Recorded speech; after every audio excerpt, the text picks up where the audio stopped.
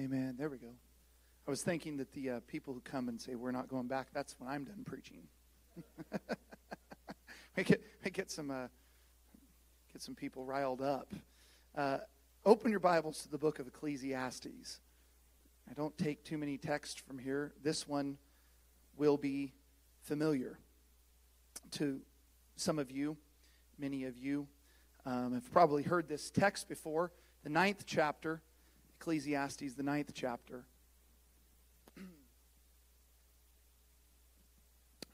I was thinking about, as you're turning there, I was thinking about the building process. As you all know, we discussed, and all of you guys were there when we did this, that we did not want to turn a profit on the church in California when we left. We didn't feel like that would be the right thing to do because it's a church, and we're not about trying to make money on a church, and we just sold it for what we had into it. And I've thought about that many times because the Lord's going to allow us to have this and be done and be debt-free, just like we were there, but here. And a lot better facility than what we had there. And I just think the Lord did that. I think when you make we're going to go through the cutting out mic thing again. I'm just telling you right now, I can hear it. We may have to switch over to that one. But I believe that when we honor the Lord in the simple things, I believe that He is faithful to us. Amen? Amen. There we go. I don't know. I got mics that apparently the devil doesn't want me to preach what I'm going to preach. 2 weeks in a row it's done that. I don't know.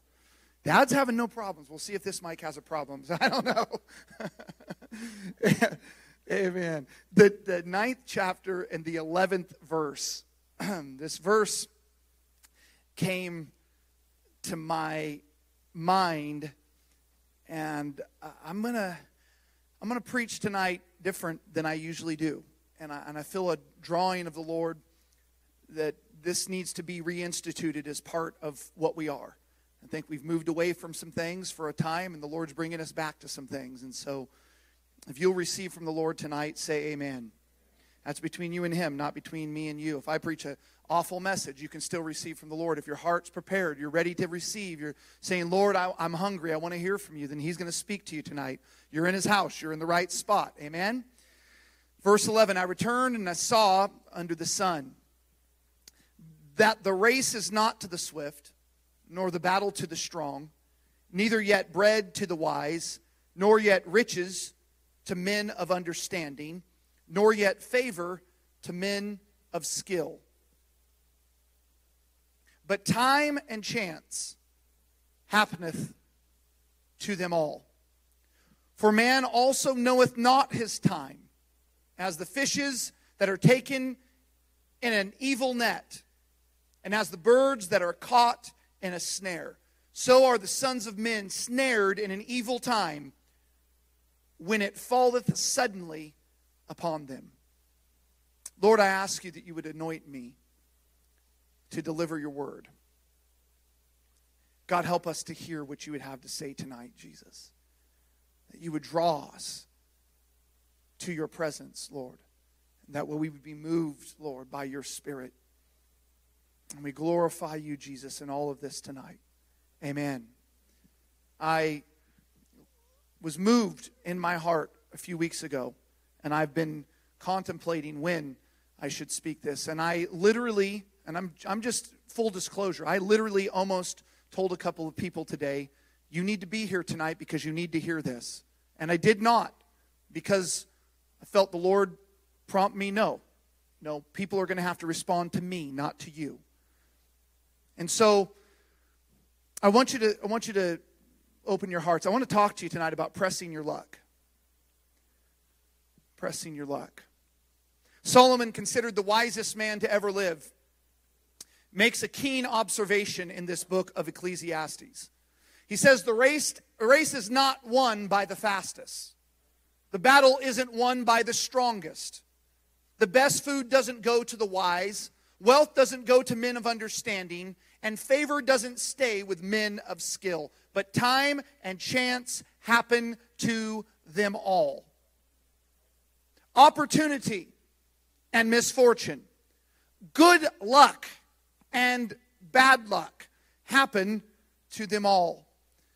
You do not know the time of your opportunity or the time of your demise. We assume things because of who we are. We assume things will always be the way they are. If things are going good, we are just anticipating that things will always remain exactly in that condition.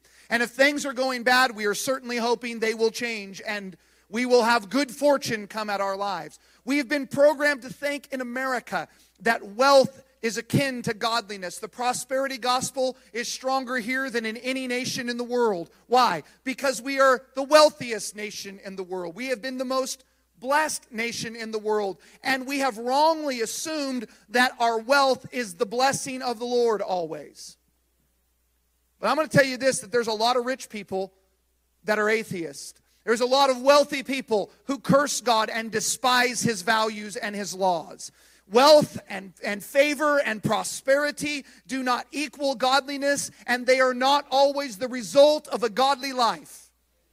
As much as Dad was talking about Uncle Skip, and he's getting older, and his mind is starting to change a bit, and that happens. But I have watched, and I honor him because I've watched this man who could have taken off of the kingdom, but instead has chosen to live in a trailer. He lived in a single wide for a long time, and then some church in Kentucky, I think it was, bought him that house, and Austin and Dustin and I have been there, and they've lived in that for the last however long.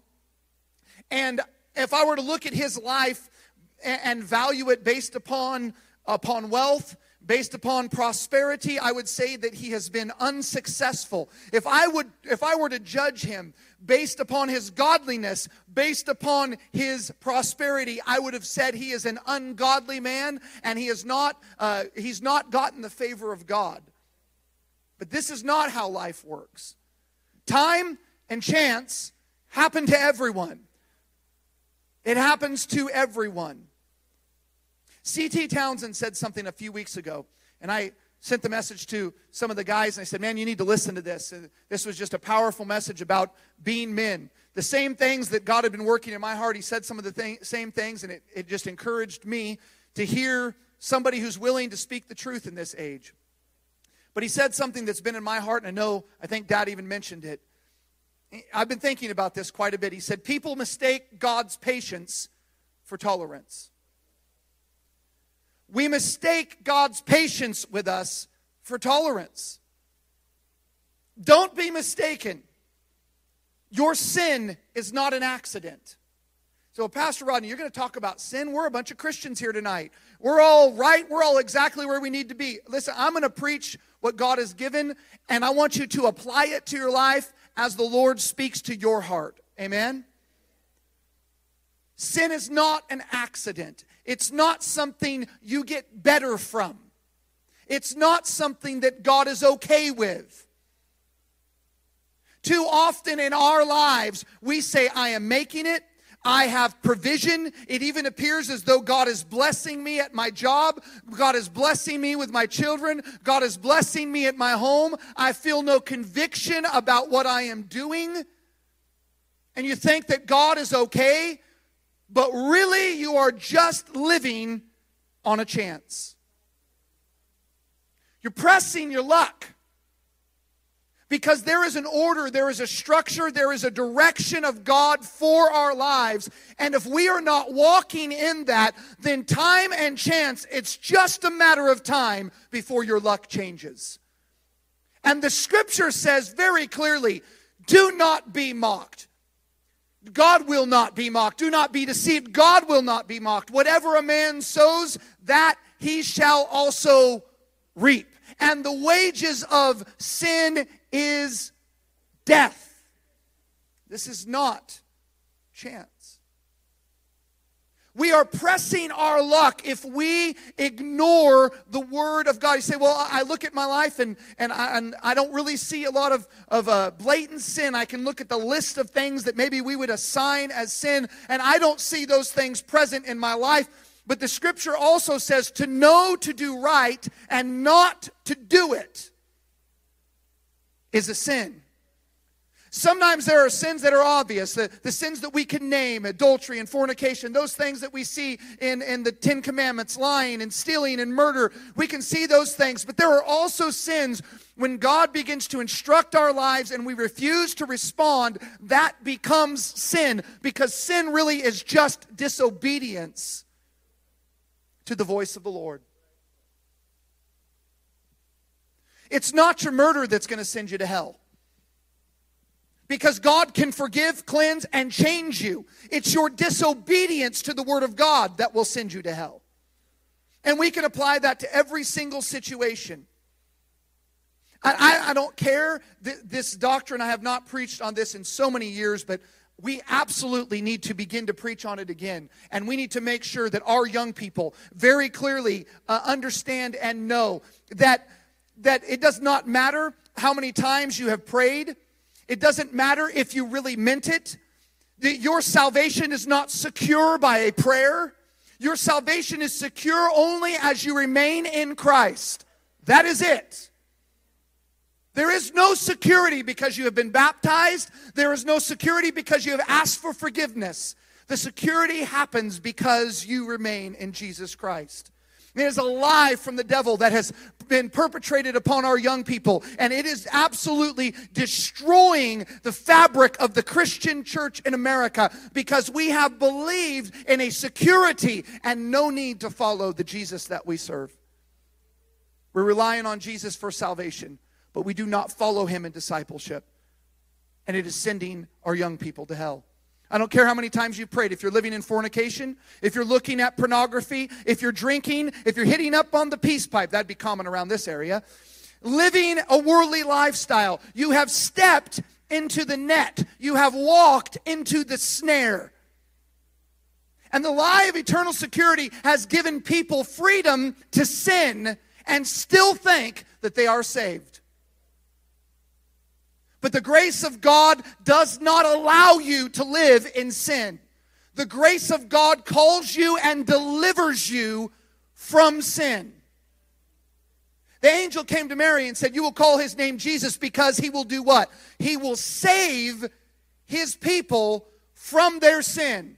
He did not say, call his name Jesus because he will forgive people of their sins. Because you do not need forgiveness, you need salvation. You do not need forgiveness, you need deliverance. It's an easy thing with God to forgive sin. Jesus said this. It's an easy thing to forgive sin. But the salvation work is what we need. I can forgive you of what you've done to me. In fact, the scripture even tells us that we have the right to forgive sins that have been committed against us. But I cannot save you. Even if I forgive you, even if I forgive you 70 times 7 a day, I cannot save you. Only Christ can save you. So the grace of God, he calls us to deliver us from sin. I want you to open your Bibles to the book of Acts, the 20th chapter.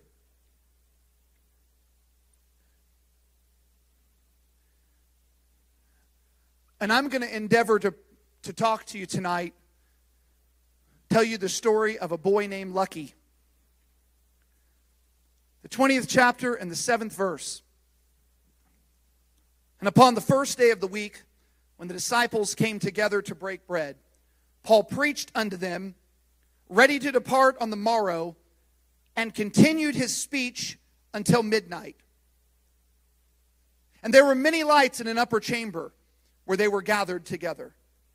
And there sat in the window a certain young man named Eutychus, being fallen into a deep sleep. And as Paul was long preaching, he sunk down with sleep and fell down from the third loft and was taken up dead. And Paul went down and fell on him, and embracing him said, trouble not yourselves, for his life is in him.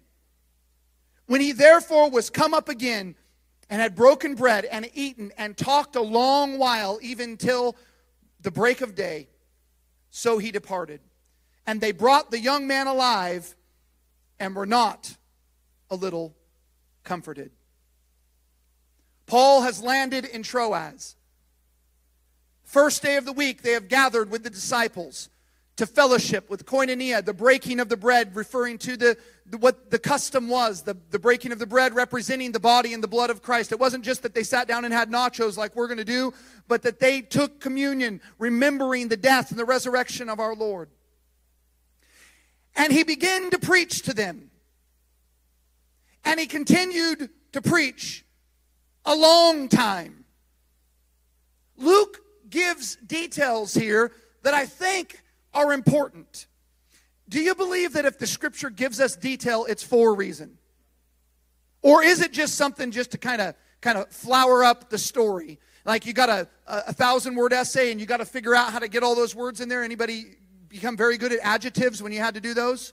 I did. I became really good at adjectives. You could put 2 or 3 adjectives in front of somebody, and man, you could get 3 words out of the way. This is not, I don't believe the words of the Lord, and I don't believe that God inspired the men to write the scripture in that way. But I believe that the words that God inspired these men are measured, they are intentional, and there is different levels. I should have wrote them down. I read this article this week, and it was really interesting. Speaking of the 4 different levels in which the rabbis looked at the scripture. Some of them believing the surface level. That's the one level, that it's just what you're seeing is what it is. Then a second level, speaking more of the underlying story, what we would call the revelation, what Dad was talking about today. And I believe that in the details, God is trying to tell us a different story here. Maybe something that we can grab a hold of. So Luke takes all this time to give this detail. He gives us the details of this man, of this young man's name. His name is Eutychus. And Eutychus means good luck. It means good fortune. Things are going his way. I'm going to call him lucky. That's really what his name is. He was a young man who was graced. He was smiled upon. What he touched turned out good. And when someone asked him what his name was, his response would be, I'm lucky. That's what his name meant. I've been thinking about this for several months. As you know, the Lord has had me reading the book of Acts a lot over the last couple of years since we've got here. I just keep returning and rereading it and rereading it and rereading it. And this story has stood out to me, and I have not known where to go with it. And this last week, or 2 weeks ago, I heard a man preach, and I'm going to borrow some of what he said because it absolutely nailed it down and put it together for me. I don't normally do this. I think that, we like to have fresh manna and things that come from our heart, and I begin to think about that. And let me tell you something. I'm not preaching this tonight to get glory. I'm not preaching this so that you think I've come up with some special cute thought. I'm speaking this because I felt the unction of the Lord to speak this to us. We must hear tonight. We need to hear this. Eutychus, the lucky man. Luke makes it plain in the description of this room. It was an upper room. And in this room, he says there were a great many lights. Why would it matter? What is it so important that there would be so many lights that he would need to talk about this? But Eutychus doesn't just fall to his death out of a window. There are some decisions that are involved with what Eutychus is doing that leads to his destruction. And it begins with a couple of facts. One is Eutychus is in the right place. Yes, he's blessed. Yes, he's favored. And yes, he is lucky. But he is also in the right place. He has come to the place where the brethren have gathered. He has come to church. He's in the room. And if God's going to speak to him, this is the place where God can speak to him. But notice something about Eutychus. Think about pressing your luck. Because when Eutychus walks into a room full of godly men and women, full of light, Eutychus makes a decision about where he is going to sit down. And he sits down and positions himself in a window. So it is late at night. In fact, the scripture says that he is preaching until midnight. And Eutychus, with the choice to sit with everybody else or to sit in the window, he chooses the window. What is the window? The window is the place that is closest to the darkness. When I am looking to fall asleep, my family knows this, I am looking for the lights to go off. I can sleep no problem. The TV can be on, the movies can be playing, except for the chipmunks. I cannot sleep through the chipmunks. And my children, I tell them whenever I would take Sunday afternoon nap and they were younger, they intentionally played the chipmunks. I'm certain of that. But I am looking for a place that is dark and I can relax, because I hate overhead light. It just bothers me. I prefer to have lights around the room but not beaming down on my head. He could have sat anywhere, but he positions himself in the window on a ledge between light and dark. He's lucky. He's favored. He's blessed. He doesn't need to worry about the dangers. He's been surrounded by good people. He feels security in the fact that he is in the right place. He is comforted by the fact that he is surrounding himself with godly people. And yet in his decision making, he does not want to partake and enter in where everybody else is.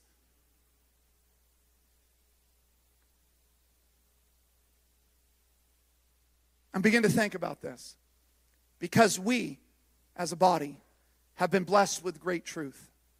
We have a great church. We have great homes. We have great friends. And sometimes that blessing becomes a curse, because we can feel very comfortable in a bad situation. Because we are surrounded by so many good people, we can feel very comfortable in a bad situation. I have told the discipleship boys and girls when we did that, I've told my children this so many times in life. They would say, well, don't you trust me? Yes, I trust you. If I didn't trust you, you would have no freedom. But I never trust someone to put themselves in a bad situation and pull themselves out of it. Because the very fact that you put yourself in the vulnerable situation tells you about the mindset with which you are going into the situation. And you can be surrounded with light, and you can choose to snuggle up with the darkness. And I think that what happens so many times is that we believe that maybe he was just a little tired. Maybe it wasn't out of even bad intentions. But he positions himself in a way to where if something goes wrong, it means certain death. You don't fall out of the third-story window and live. But he thinks, I know what he thinks. He thinks the same thing I think when Austin and I are crawling up on the top of these rafters and hanging off the top of a ridge 30 feet up. I'll be okay. Why do I think? I have no clue why I think that. Well, you got a rope. No, we don't have a rope. Just hang in there. What he thinks is, you know what? If I happen to fall asleep, I'll wake up in time. That's got to be what he's thinking. I know I'm putting myself in a position where I'm going to be comfortable. And yes, there's a chance I might doze off. I was thinking about that there are people who literally come to church with the intention of going to sleep.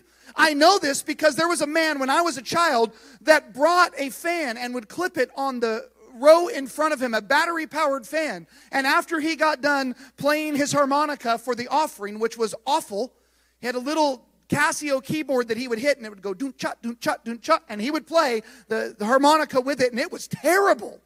I don't know why my grandpa let him do that. I have no clue. But he brought with him a fan that he would clip on the bench in front of him, and he would take his shoes off, and he would sink down in that seat and go to sleep on the second row. So I know there are people who literally go to church with the expectation of sleeping. Why go? Because you want to be around the good people. Because you know it's the right place to be. Because you understand it's something that probably you need. But there's something in the heart that is drawing you away from the light and toward the darkness. And this is the danger. I'll wake up in time. I'm going to share this. I didn't ask him if I could, but I'm sure he will be fine with it. If he's not, I'll ask forgiveness later. But I begin to think immediately about Dustin. 20-something years ago, you were 21, so it's been like almost 25 years ago. And Dustin and Danny, they're in the first round of discipleship. We had multiple rounds. The first round of discipleship. And Dad and I'm young, I don't know nothing. I'm just trying to, Dad's working with them, and they're just being stupid. I won't go into all the details, but they're being stupid. And Dad, I'd go into Dad's office and he'd say, well, I'm going to try to work with them today. We can always kick them out tomorrow. That was, we can always kick them out later. Let's just try to see if we can help them.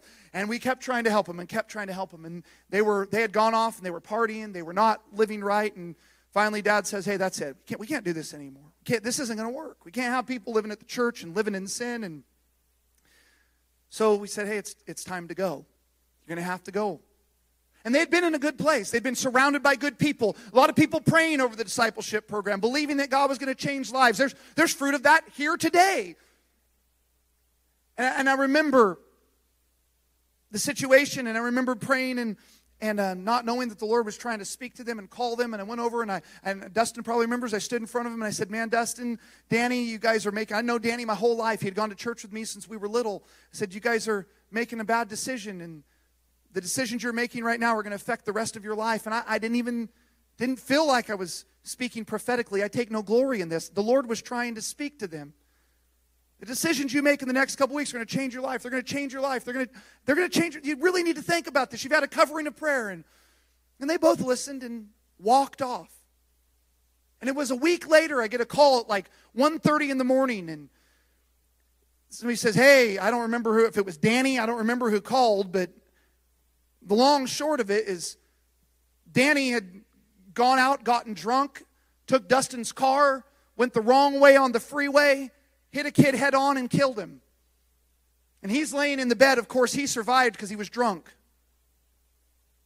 And I go up there in the middle of the night, and I don't know what to say. I don't know what to do. Try to talk to him. Man, the Lord is trying to warn you. The Lord's trying to call you out of this. I've long thought, and I don't know that it's true, but I've long thought the only reason Dustin is alive is because he had gotten in a fight the night before and had got beaten up so bad he was laying in bed and couldn't go. The whole top of his Bronco was just destroyed. It was flat completely. I have no clue how Danny survived, except there was this little bubble right where he was sitting driving that vehicle. And my point in telling this is I thought, surely, I remember thinking in my heart, this will wake them up. This will be the thing that they will say, you know what?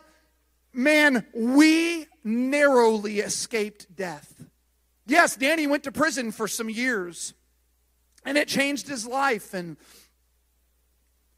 I thought for sure this would be the thing. No. In fact, what I saw was the opposite. And Dustin would have to verify this, but what I saw was he went headlong into that lifestyle. It was almost as if it was a new lease on life, a rubber stamp. I'm lucky. I escaped what should have been death. And he would come over to my house about every 6 months. He would call me, I need to come over and talk. I think I was the priest at that point, just taking confessional. My life's messed up. I don't want to be a 23-year-old DJ. I don't want to do this. I got to make some changes. I wouldn't see him for 6 months. He'd call me, maybe a year, I don't know. And I thought that would have changed him, and it won't. It never will. It was almost probably 8 years after that before Dustin surrendered his life to Christ, at the point where I realized he wasn't going to wake up. I said, no, he's done. I probably said that audibly to Carrie. He'll never come around now. But this is the beautiful thing about God, is God is able to resurrect what is dead, and we'll get to that in a minute. But my point in sharing that is, you can think, I will wake myself up. I won't fall into that condition. It won't happen to me. I won't allow it to get that far. But just like Samson, who continued to lay his head in the lap of Delilah and skirt around the issues that were bringing destruction toward his life, he would get up and he would shake himself, and the strength would be resurrected to him, but he continued to flirt with darkness. He positioned himself in a constant situation where he flirted with darkness. And I have seen this happen time and time again. I've seen young people who've grown up in church, who've been surrounded by godly people their whole lives, walk willingly toward darkness, thinking it will not affect me in the way it affects everybody else. But it always does. It always does. The choice to sit near where it is darkest is a deadly decision. Psalm 1 says, "Blessed is the man who walketh not in the counsel of the ungodly, nor standeth in the way of sinners, nor sitteth in the seat of the scornful, but his delight is in the law of the Lord, and in this law does he meditate day and night. And he shall be like a tree planted by the rivers of water, that bringeth forth fruit in his season. His leaf shall not wither, and whatsoever he doeth shall prosper." Oh, that is blessed. But the godly are not so. The ungodly are not so. They are like the chaff that the wind driveth away. Their leaf will wither, and whatever it is they are doing will not prosper. I'm telling you this tonight because the Lord is serious, just as serious as the devil is. We're not playing games anymore. And I want you to hear me tonight, because I think sometimes we just get so comfortable with status quo. I'm hearing more and more, and I feel the same way. We're finally getting settled in Oklahoma. It's home. We're getting used to it. We kind of know where everything is. I love Dustin. We talk, and he says, "Man, this is a little slice of heaven. It's so good. I love it. How could my life get any better?" But that is so easy for us in that time to get very comfortable, and we become unaware of the darkness that we are allowing in our home. We become unaware of the things that are influencing our children. We become very unaware of the prevailing darkness. Darkness is present in this room. The only thing that is stopping the darkness is the light. The world sits in darkness except that there is light. The natural state, your flesh will always return to darkness unless there is light. The truth is that sin does not usually kill all at once. When you think about staying up late, probably the last time I did this when Roderick came down and visited for the first time. I hadn't talked to him. We saw him at Branson for a few minutes and hadn't talked to him. He came and stayed the night, and so you're talking and talking and talking and talking. All of a sudden it's like 1:30 in the morning, and you all have done this at some point. And you don't just sit there and you're talking and it's 1:30 in the morning and all of a sudden, that's not how that works. What are you doing? You're sitting there and you're talking.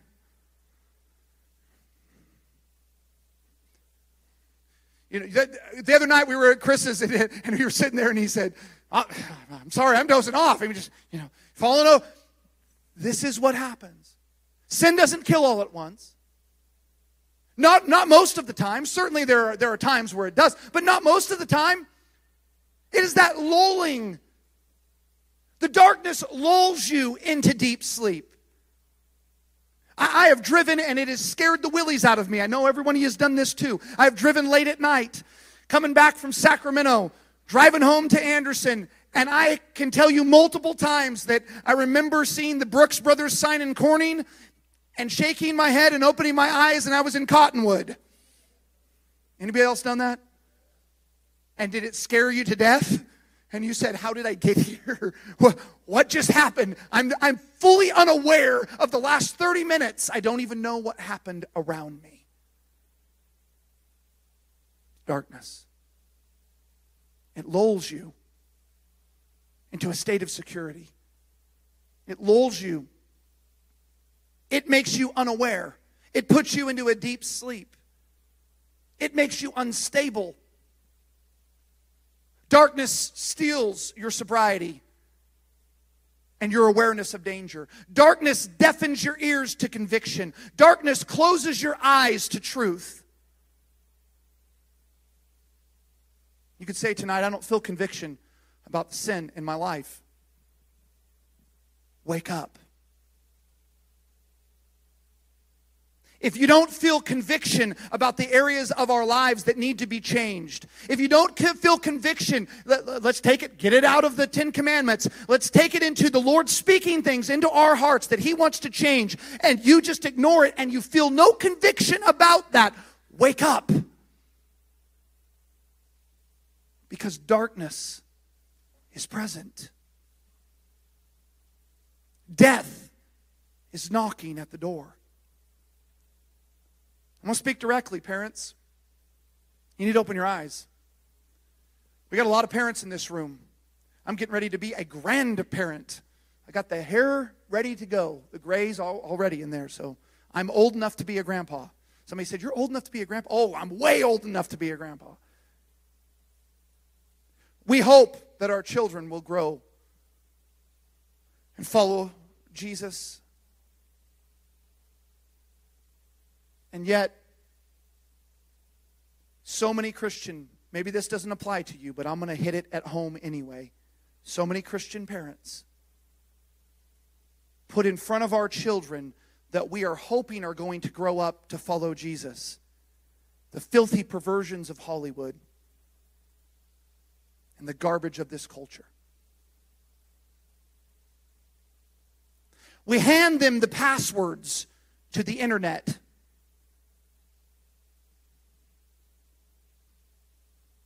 We put in their hands a phone that at 2 clicks can find the most vile perversions that have ever existed in the history of mankind.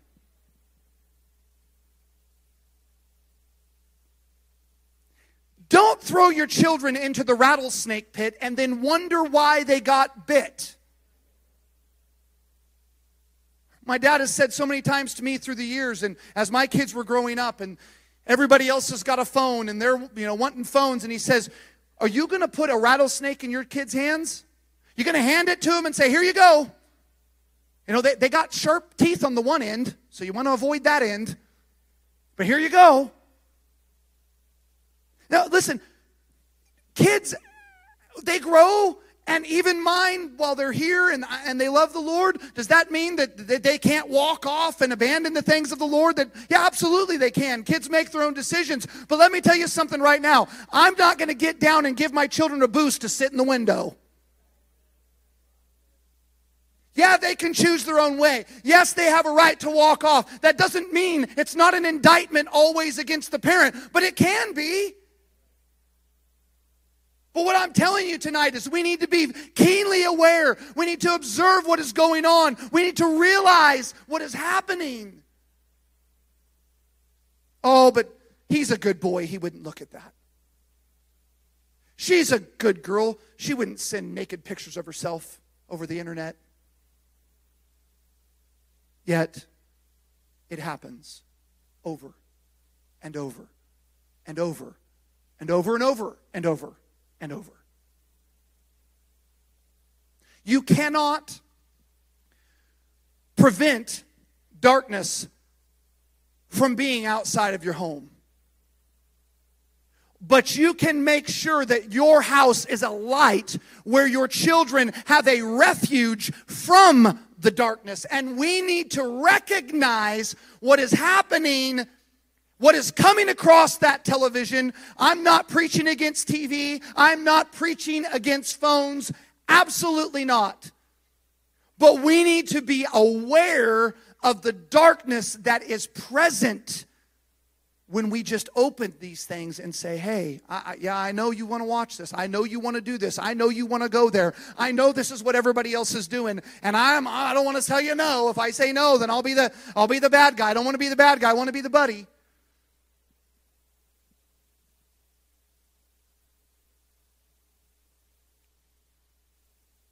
We have watched continually, and every one of you is a witness of this in some way, but we have watched continually as men and women who, I will say, let's just call them Christians. Christian men and women have fallen prey to the perversions of this world, yet we somehow believe that our children are going to be able to stand up to what men and women who have grown up in church for 50 years haven't been able to stand up to. I hardly believe that I remember when we pulled our kids out of school and we went into homeschooling, and I got lambasted by multiple, I'm air quoting here, Christian men who told me, we're not to pull our kids out of public schools. They need to be the light. And I remember thinking then, and I told them directly then, my kids aren't old enough to be the light. I'm trying to be the light. That's why I'm pulling them out of the darkness. And you hate me for it. Listen, yes, we're training them. We're growing them. We're encouraging them. We're trying to get the response to go toward the Lord in their lives. Absolutely. But that has to be trained. We cannot expect that they're going to make great decisions if we put them in bad situations. We've got to put them in good situations. And Eutychus pressed his luck. He sank into a deep sleep. Some would blame Paul for preaching too long and too late. I can hear it right now. I can hear it from 27 years ago when I didn't have a clue what to do, didn't know up from down spiritually, and we started working with the young people, and I'm going to Dad and saying, Dad, I don't know what to do. And he said, well, I'll tell you what we're not doing. We're not going to try to bring people to Christ through the world's methods. We're going to preach the truth of it. We're just going to continue to preach the truth. And I know that message is too long. And I know it's going too late. But we're not going to save kids by shortening the message and not staying out too late at church. It's not going to do it. The problem is not that. Say, well, what was Paul preaching at midnight for anyway? There's no need to be preaching at midnight. Why was he preaching that long? There was no need to be preaching that long. Well, there is a burning sometimes of the Word of God in our pastor's heart because it needs to be preached today. Tomorrow, Paul was going to be leaving. He didn't have time to deal with it tomorrow. This was an issue that needed to be dealt with right now. And everybody's welcome to come and go as you please. You all can get up and go out and wander around the yard and leave, go eat dinner, whatever you want. Nobody's holding you in this place is my point. Why was Paul preaching at midnight anyway? Well, maybe he was sharing with them just 4 chapters back where he and Silas are in prison, locked in shackles, and begin to sing praise at midnight.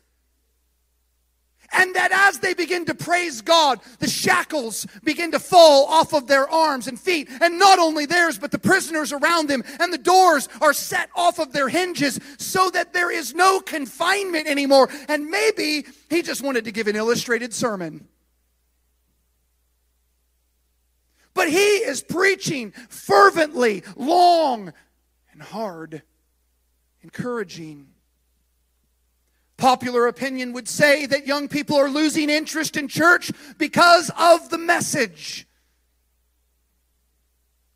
Change the message.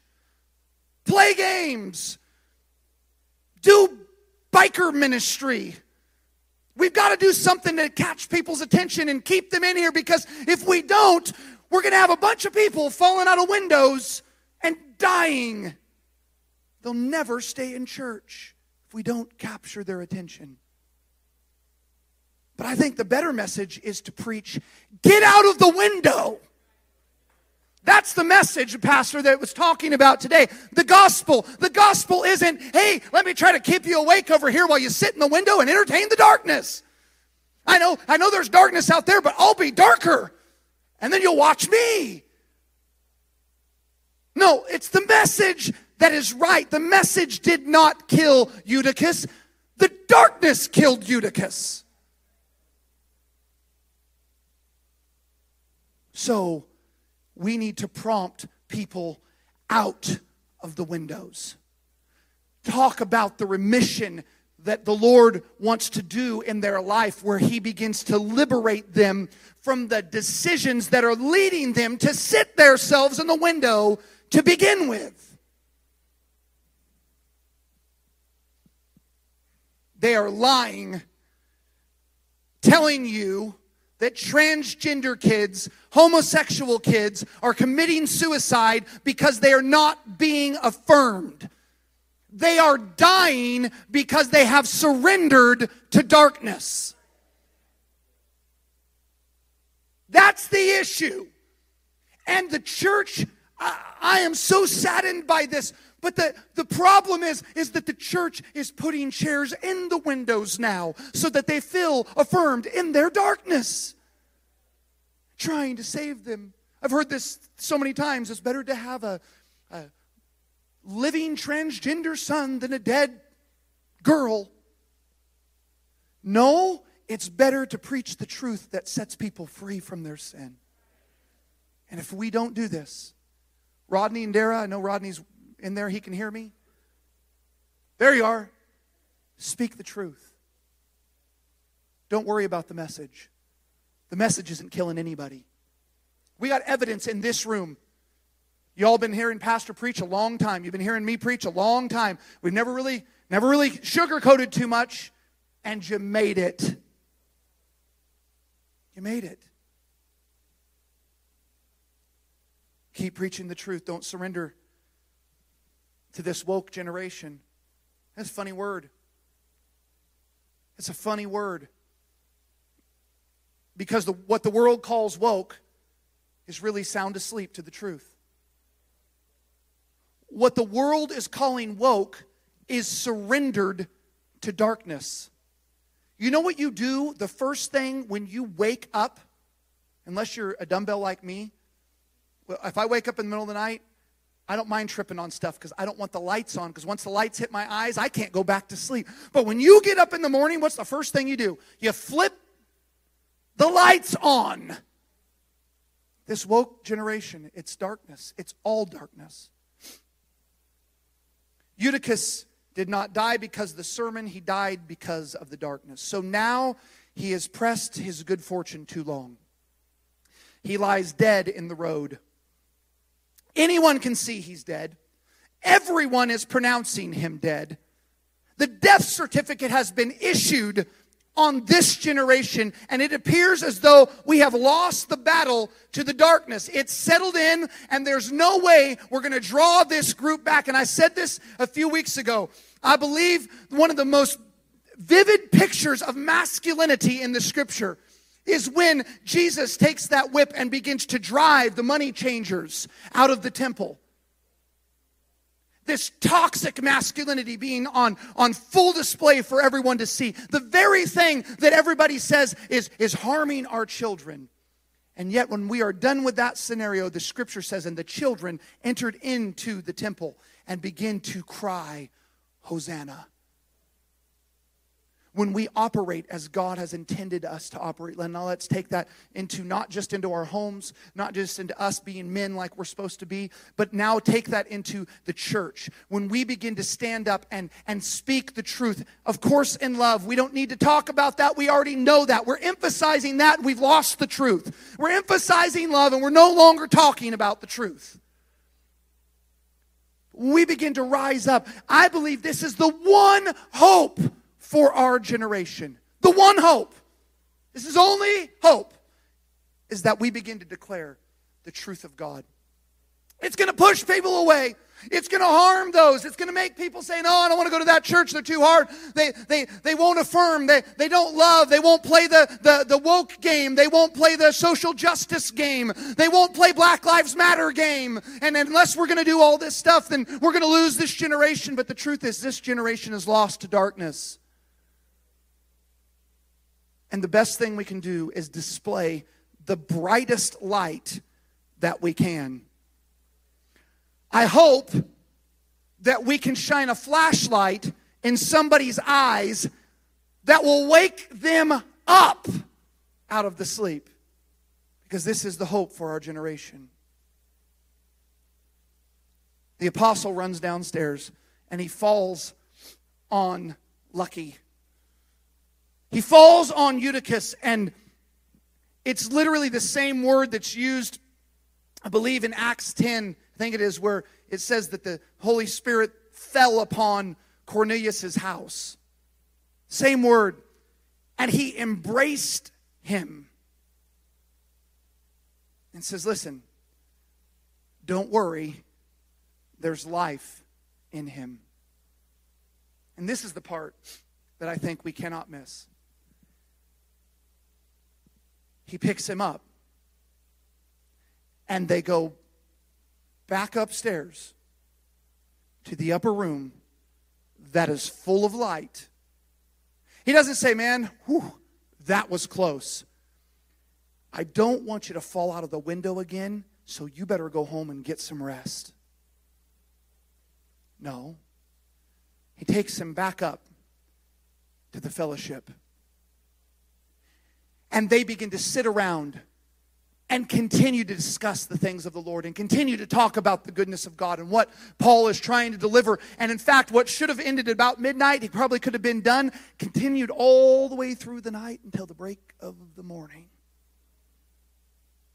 I've said all that to say this. Get away from the window. You're pressing your luck. Move toward the light. Now, I want to do something that I think needs to be done. This is not an altar call of what we have become accustomed to. We've seen so much of this where we go down to the altar because it's time and everybody goes down and prays for a minute and you kind of go back and do your own thing. But I want you to think for a moment, and if you will, gather your thoughts in. And I want you to ask yourself, am I willing to move toward the light? Parents, you're not exempt from this. This wasn't just a youth service. Bitterness is darkness. Discontentment is darkness. Obstinance is darkness. None of us are exempt from this. And I just want to ask you to examine, don't examine your heart for the sin. I want you to examine your heart and say, am I willing to move toward the light? It doesn't matter where you're at. I don't care if you're walking perfect, if you're upright and everything's perfect in your life. What I'm asking you right now is, are you willing to move away from the window? You might be sitting where Coop is, and the window's right there. But are you willing to get further away from the window? And this is what I believe the Lord is prompting. And if you will, if you feel like it, I'm not trying to get an emotional response here, but if you will, I want you to find a place to pray right now. I want you to find a place of consecration before the Lord. I want you just to say, Lord, move in me. Let your light shine within me, that my heart will respond to your word. If you'll do that, why don't you do that right now? I don't care if it's sitting in your pew where it's at. I don't care if it's coming down here to this place right here. But I want you to open your heart. I felt the Lord so strongly. There are people that God wanted to speak to that are not present because God is trying to call and draw, but we have to respond. We must respond to the light. Lord,